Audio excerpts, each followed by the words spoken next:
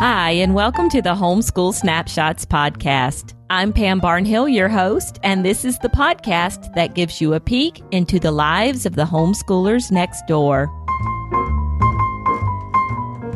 Hi, everyone, and welcome to episode 29 of the podcast. I am so happy you're joining me here today. Well, we have a wonderful show for you today. It was such a delight to talk to Heidi Scovel. Now, I often head on over to Heidi's blog, Mount Hope Chronicles, when I need a really good book recommendation, either for my kids or for myself, because Heidi is raising a family of readers over there. We talk a lot about that today and also about classical education and classical conversations, which Heidi does with her family.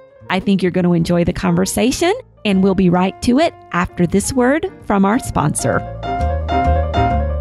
This episode is brought to you by Plan Your Year. Now, Plan Your Year is a homeschool planning kit. It includes printable planning pages plus a guide that will help you create a unique homeschool plan that fits your unique family. Now, this guide was created by me, yours truly, and the purpose behind the kit was to walk you through step by step how to create a vision for your homeschool, goals for each of your students, and a plan you could use that will be tailored to your needs. Now, this works with any homeschool curriculum or any homeschool method that you choose to use. The planning kit also comes with printable planning forms that you can use in your homeschool binder. You can also type in these forms, save them, and then open them up again and edit them later. So handwritten or typed, whichever way makes you happiest, you can do both. And the forms are updated year after year. So your one-time purchase buys you lifetime access to updated planning forms. I would love for you to go check it out. You can find it at planyouryear.net. You can also go to the show notes for this episode to get access to a free printable planning pack that we'll have for you there. Some of the forms in there so you can try them out and see how helpful they are. So planyouryear.net. I would love to help you plan a homeschool year that is as unique as your family. And now, on with the episode.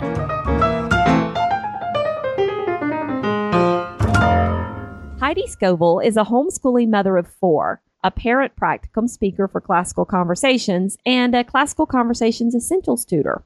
At her blog, Mount Hope Chronicles, she shares about family, education, and books galore.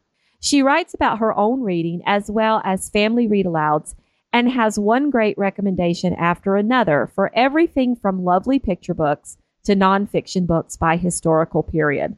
Her explanations about her book Detectives Club are a must-read for any parent looking for a no-fuss way to have great conversations with their kids about books. Heidi, welcome to the program. Thanks, Pam. I'm excited to chat today. Well, could you start off by telling me a little bit about your family? I would be glad to. My husband, Russ, and I have been married for 20 years next month, and we have four kids. My son, Levi, just turned 14. My son, Luke, is 11. My son, Leif, is 9, and I have a 5-year-old daughter named Lola. We live in the beautiful Pacific Northwest in the Willamette Valley in Oregon, so we are close to just about everything. We're close to a metropolitan city, and yet we live in the country, and we can get to the mountains and to the beach, both within an hour or so. So we love where we're located. And we have been homeschooling from the very beginning. So that's a huge part of our lives. And we are all book lovers. So that is the other defining characteristic of our family. All three of my boys swim on a swim team, and my husband right now is the head coach of the swim team. So he does that in addition to his other several full-time jobs. So he stays busy. He is a very busy man. So that's kind of us in a nutshell. Now, you said you've been homeschooling since the very beginning. So tell me a little bit about why you got started homeschooling. That story starts way, way back from when I was actually in high school. And friends of ours began homeschooling, and I was instantly very curious about that and wanted to learn more. And in the midst of that, I actually ended up homeschooling my junior year of high school. And that's kind of a story in and of itself. But as I was homeschooling, I thought to myself that that was the most efficient and wonderful way to educate oneself. And so it was at that time that I really decided that I wanted to homeschool my kids whenever I should have them. And so when my husband and I started dating, he was a public school teacher at the time. And I thought that maybe he should know that I was planning on homeschooling my kids. And so I think it was probably our third date at the time. And I just sort of dropped the subject just very casually about homeschooling. And he instantly said that he thought that was a fantastic idea.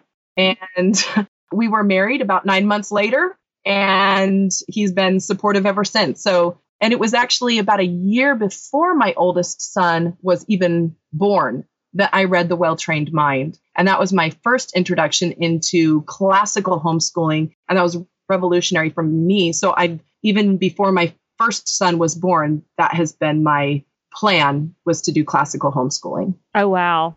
Okay. So you knew right from the very get-go that classical was the direction that you wanted to go in. You didn't flounder like the rest of us.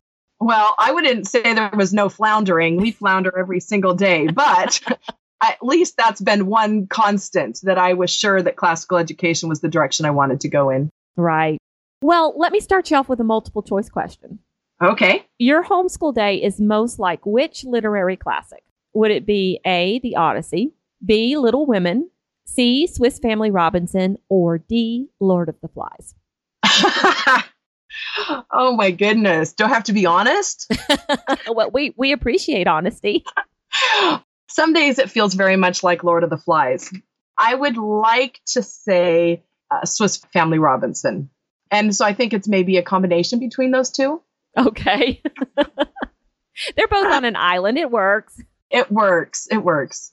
I think we all have those Lord of the Flies days, moments in our homeschools. Well, you said that you started off by reading The Well-Trained Mind.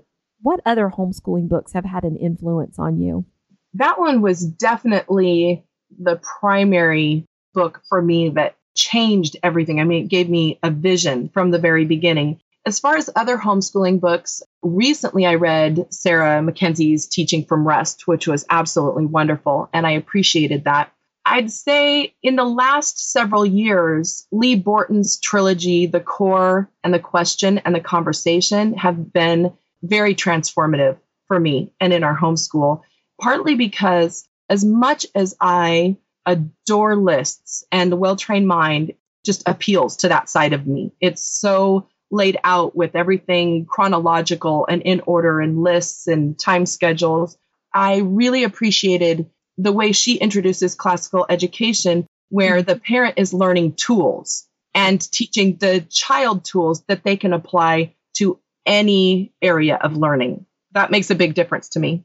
You know, it's funny because I, of course, read The Well-Trained Mind years ago when my little one was not school age yet.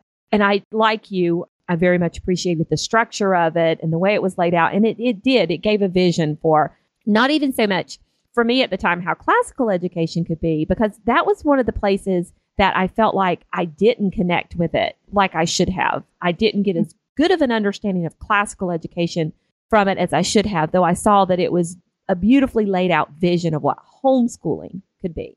And then it wasn't until years later that I read The Core. And, you know, I don't know if it was because it was absent of all of those curriculum recommendations or everything, that I really came to a better understanding of classical education through The Core, and then was able to use it as a jumping off point into all other facets and areas of classical education. You know, we worked through the Circe Institute and Classical Academic Press and taking some of Dr. Perrin's classes. But it wasn't until I got that understanding from The Core that I was able to make those connections, I think. Right. And for me, I had a great idea of what parenting was going to look like and what homeschooling was going to look like before I was a parent and before I was a homeschooler. And I could imagine it just being so perfectly well laid out and going according to plan. And then God gave me 3 boys, and they are very different from my personality. And I realized that I couldn't force my idea of what a day was going to look like onto who they were as kids. And I've had to loosen up a lot, both as a parent and both as a homeschooling mom. And I've had to be much more flexible. And I think that if you have the idea that classical education has to be those lists and that schedule, that sometimes it's hard to be flexible where you need to be flexible. And so that's what I appreciated about the course, because there was so much flexibility in it for a parent, and those tools could be applied in so many different ways and for so many different personalities and on so many different subjects, because you could apply them to building a treehouse if you wanted to. Yeah, that's exactly right. You know, I had Dr. Bauer on the show back in December, and we were talking about the well-trained mind. And she did mention in there, you know, you're not supposed to follow the list. Exactly. You're supposed to take what works from the book and use it and then leave the rest. So, right. But I felt that the Borton's book just did a fabulous job of, I don't know. And, you know, I think they complement each other well. Oh, absolutely. And I've definitely used both ideas together. Yeah, you can kind of get one view of it from over here and then a different view from over there. And then, of course, you can jump off into a million other views, which is a lot of fun, too. So. Well, and like I said, the well-trained mind was absolutely the trajectory. It set me off on the trajectory of classical education, and I'm thankful for that. Well, let's talk about some tools in your homeschool toolbox. What are your 3 favorite homeschooling tools that you might use? Well, obviously, my book collection is going to be one of them. I have books everywhere in our house, and I have a big ottoman in our front room, and I consider that a tool. My ottoman full of books that I usually kind of pick and choose certain books, but there's a big variety and lots of stacks. So when my boys are just sitting around, they have a feast to choose from. The second tool I would say is Khan Academy. I have been so thankful for Khan Academy, using Khan Academy for math this year, but even there's so much more to what's available online there than math. But it's a fantastic resource, and it's free, and that just boggles my mind. So I'd say Khan Academy, and I'm trying to think of a third one. Let me ask about Khan Academy for a second. Are you using it exclusively as your only math, or is it a supplemental math for you? We are using it as our main math. So I do have supplements other than that. My boys read Life of Fred often, and they read other math books, and like Beast Academy is another one. But we are using Khan Academy as our main math spine this year. Okay, great. And then I would say Netflix streaming is my third favorite resource. Okay, and so just educational movies and... Yes, the boys have watched so many documentaries and various shows, and it's just very handy. That's a great toolbox. Yes. Well, thinking back to when you were a new homeschooling mom, what was the best piece of homeschooling advice that you received? At that time, I didn't have a lot of people that I knew that were older than me or further along on the journey as a mentor. So I don't remember getting any advice, and really in the very beginning. But something that I wish that I would have had a mentor to tell me is that I tend to want to sprint. I want to do everything all at once and get it done, feel like I really accomplished something. And so we had a lot of spurts, and we still are kind of in that frame of mind. We do really well for a short amount of time, and then we're laid back for a while. But I wish that someone would have told me that it's going to be a very long marathon, and that small consistencies add up over time. So even if you're only doing a little bit of a day, and if you're having conversations, that's all going to add up, and you'll be amazed at where you find yourself several years down the road. Right. And yeah, you anticipated my next question, which was, what advice had you wish you had received? So way to go. That was good. All right. Well, what's your go-to backup plan when your homeschool plans just fall through for the day? That happens more than I would care to admit. But I would say that even if our lots of homeschool plans fall through, we tend to be able to do Khan Academy, because that's a very easy thing for us to just get on the computers and do a little bit of math, and then stacks of books. And I figure between those two things, that even if we just did that every day, my kids would be in great shape. Right. Well, and I kind of get the feeling from the conversation that we're having that you probably don't do a lot of like literature curriculum in your home. that there's probably just a lot of reading going on, and it's probably a fairly good mix of free reading and assigned reading. So do you want to talk to the mom for a minute who maybe is feeling like, I can't let go of the reading curriculum for my third grader? He reads okay, but I can't let go of the reading curriculum. Or, how am I supposed to do this reading or literature thing with my fifth or sixth grader? How do you do it in your home?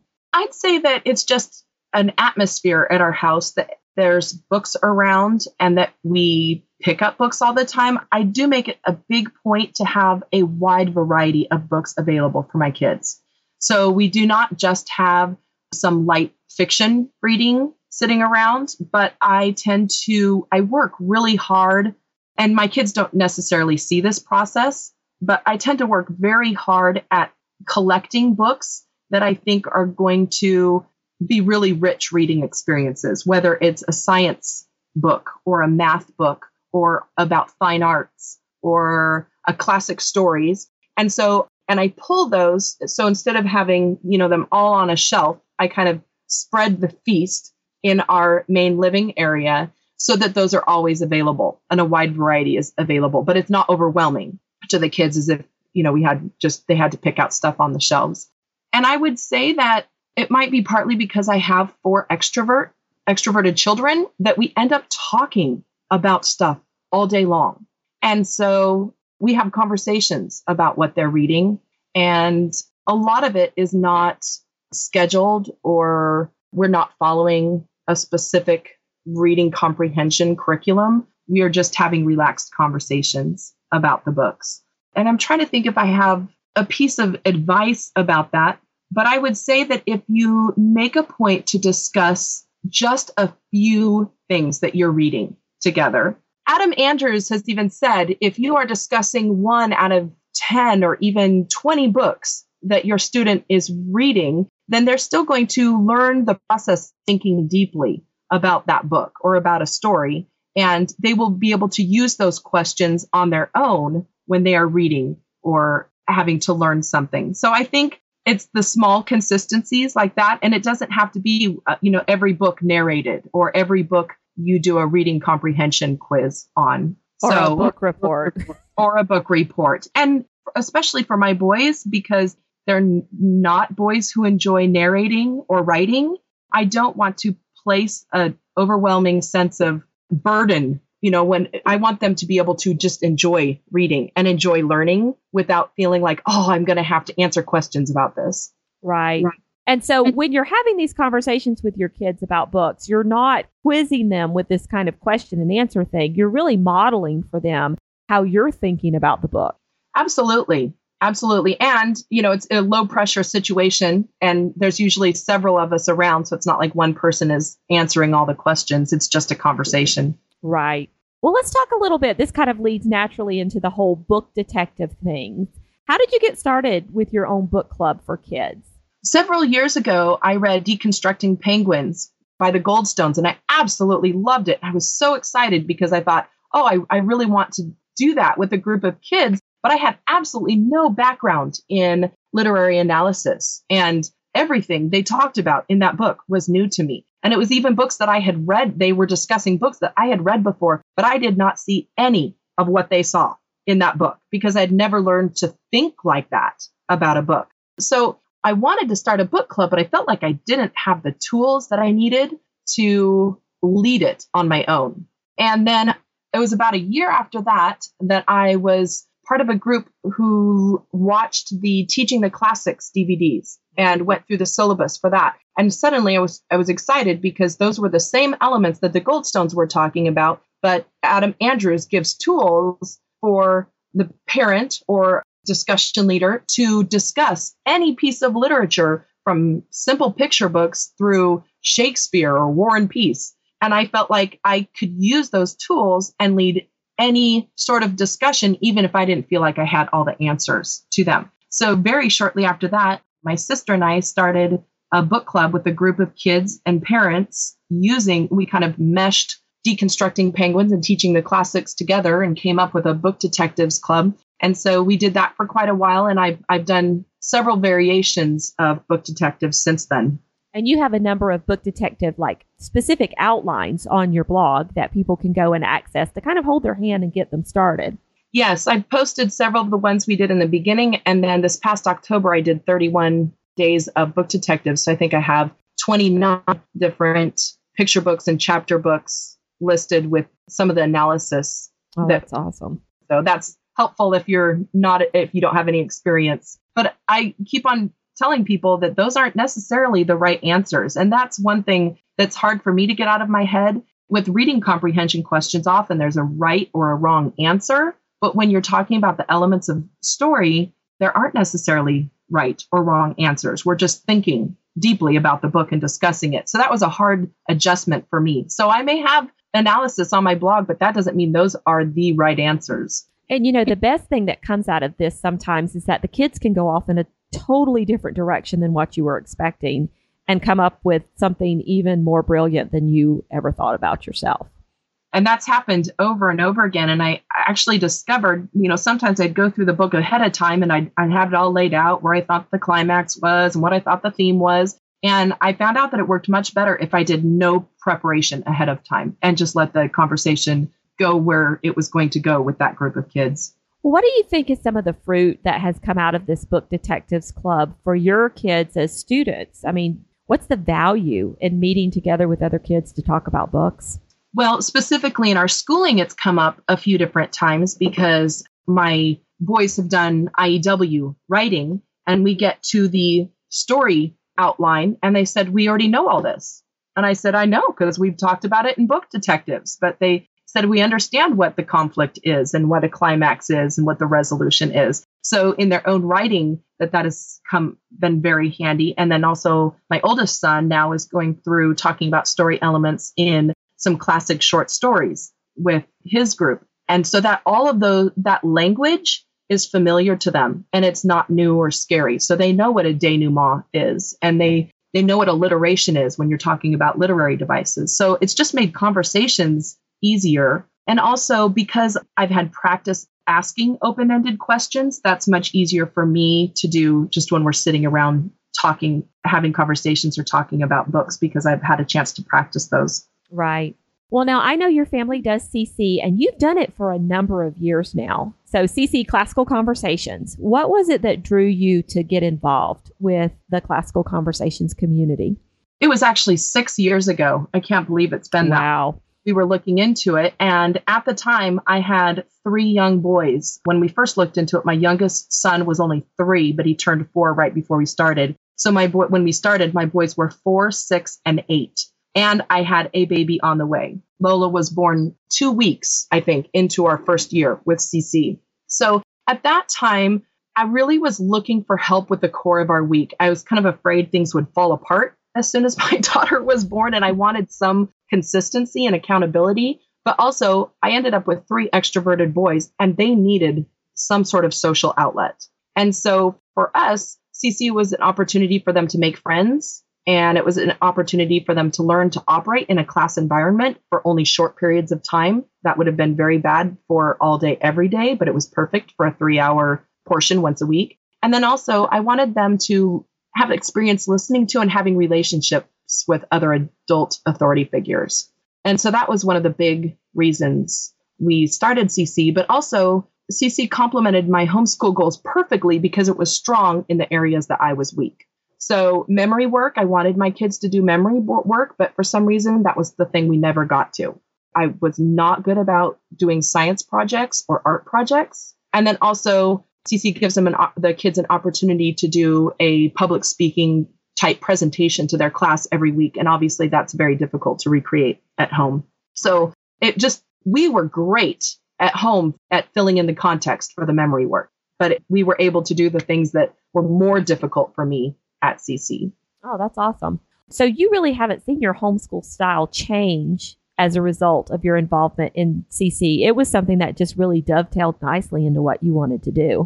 Yeah, I was kind of thinking about that, and I wondered how it would be different if we were not doing CC, but it was very difficult because my boys were very young. So we've kind of done that from the very beginning. And it did feel like a very smooth transition. Like we didn't have to change up what we were doing. So that was nice. Okay. Well, now I have a couple of questions for you. First of all, one of the things, other than your absolutely beautiful photography, that drew me to your blog years ago was your, for lack of a better word, school shed. Oh, Ah, yes. So are you still using the school shed? Because that thing was gorgeous. well, it is still there. My husband works from home a couple days a week, and that is sort of his office space when he's home. So we don't use it consistently as a school space, but it's kind of become an all-purpose room for us. So we've used it for lots of different events and activities. Yeah, that was my big question. So, I didn't really know if you were going out there in the morning and kind of staying there through the day, because that's the thing that I think we took what was supposed to be our formal dining room, like right when you walk in the front door, and we turned that into our school space, which, has its pros and cons. But I figure anybody who knows me knows we're homeschooling, so whatever. Right. But I couldn't imagine being separated from the rest of the house for the entire day. So I didn't know if that was something you were still doing and what you thought about that. Right. And obviously, it's partly because we are very relaxed in our schooling that we do at home, that it is very difficult to have it in a separate space. So we tend to just overflow in our living areas. So, there's a kid on the couch and a kid working at the kitchen table and that sort of thing. And it was, of course, harder to do that when Lola was younger and she was a toddler around, because we needed access to the rest of the house. Right. But it is nice to have that extra space for when you need it. Yes, because we have a very small house, so we needed the space. Yeah, sometimes I think I don't need a schoolroom so much as I need a great big school storage closet. Oh, absolutely. And I do have a separate little room that's kind of my office, but I would definitely call it the schoolroom storage. Well, we've talked a lot about reading with your kids. So let's talk for a minute about personal reading for mom, because I know that moms are probably a lot like me and that they would love to be reading more, but they struggle a little bit either finding good books or finding the time. So how do you carve out time for your own reading? That's a good question.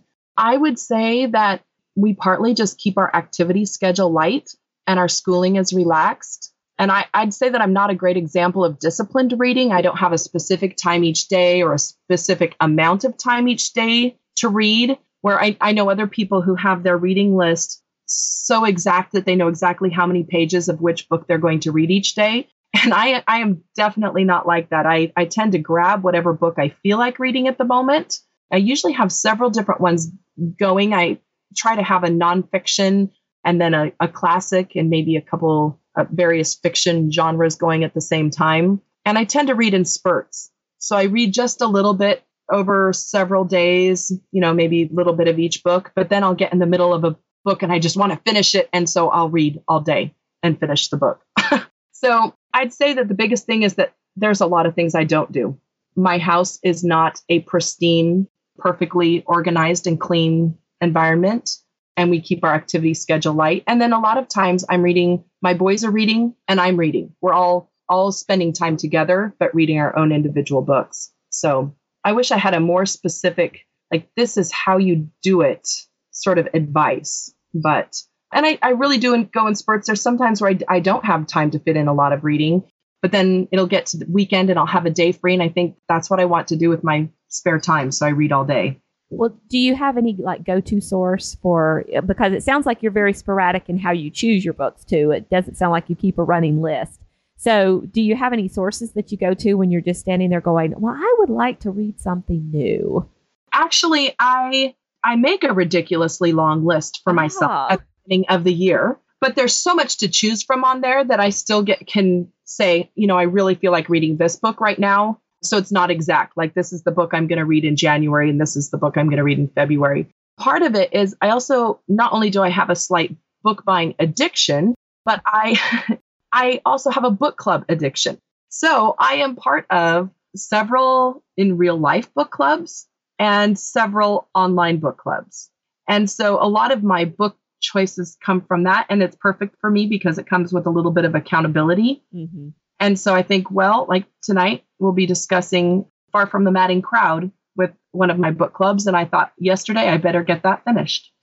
And so I finished it yesterday. So I definitely need some of those deadlines in place. But I've surrounded myself with bookish people in both real life and online. So everybody's talking about books. And every time a book comes up, I write it down and say, oh, I want to read that one too.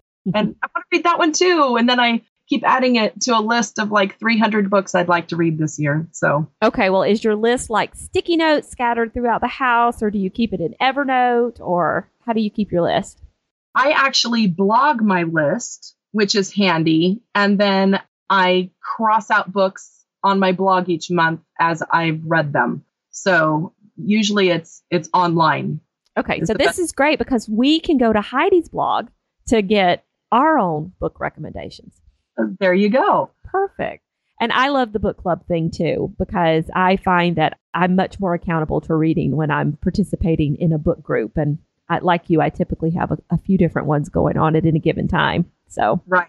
And sometimes it's frustrating because you think, oh, I really would rather be reading something else. But I've also noticed that books come up that I don't think that I'm going to like or I wouldn't have picked. And it forces me to step outside of my normal selections. And so many of the books I've enjoyed over the years are books I wouldn't have picked out for myself. Yeah, exactly. Well, Heidi, I have a pop quiz for you. Are you ready? Okay, I'm ready. All right. Coffee or tea? Tea. A little bit country or a little bit rock and roll? A little bit rock and roll. Well-trained mind or Unschoolers Anonymous? Well-trained mind. Early bird or night owl? Night owl, definitely. Craft or read aloud? Read aloud. Lap book or workbook? A workbook. Co-op or stay home? Co-op. Bed made or unmade? Bed made. Bookmark or dog ear? Dog ear. Sonnet or haiku? Haiku. Thank you so much for joining me today. That was fun. Thank you, Pam. I had a blast. Well, tell everybody where they can find you online. I blog at MountHopeChronicles.com. And I also have a Facebook page for Mount Hope Chronicles. That's where you should find me. And there you have it, episode 29 of the Homeschool Snapshots podcast. Now, if you would like information on where to find Heidi online, or some of the great books we spoke about today, or those free planning pages I talked about during the sponsorship, then head on over to edsnapshots.com/29, where you will find the show notes for this episode with all of that helpful information in there, including a link to Heidi's blog. You can also leave either Heidi or myself a comment there, and we will be happy to answer any questions that you have and help you out. And for all of you who have left a rating or a review of the Homeschool Snapshots podcast on iTunes, we would just like to say thank you so very much for taking the time to do that. Your ratings and reviews let iTunes know that this is a quality podcast and they'll share it with more people. So we really do appreciate it. We'll be back in a couple of weeks with another great interview with a homeschooling mom. And until then, keep on homeschooling.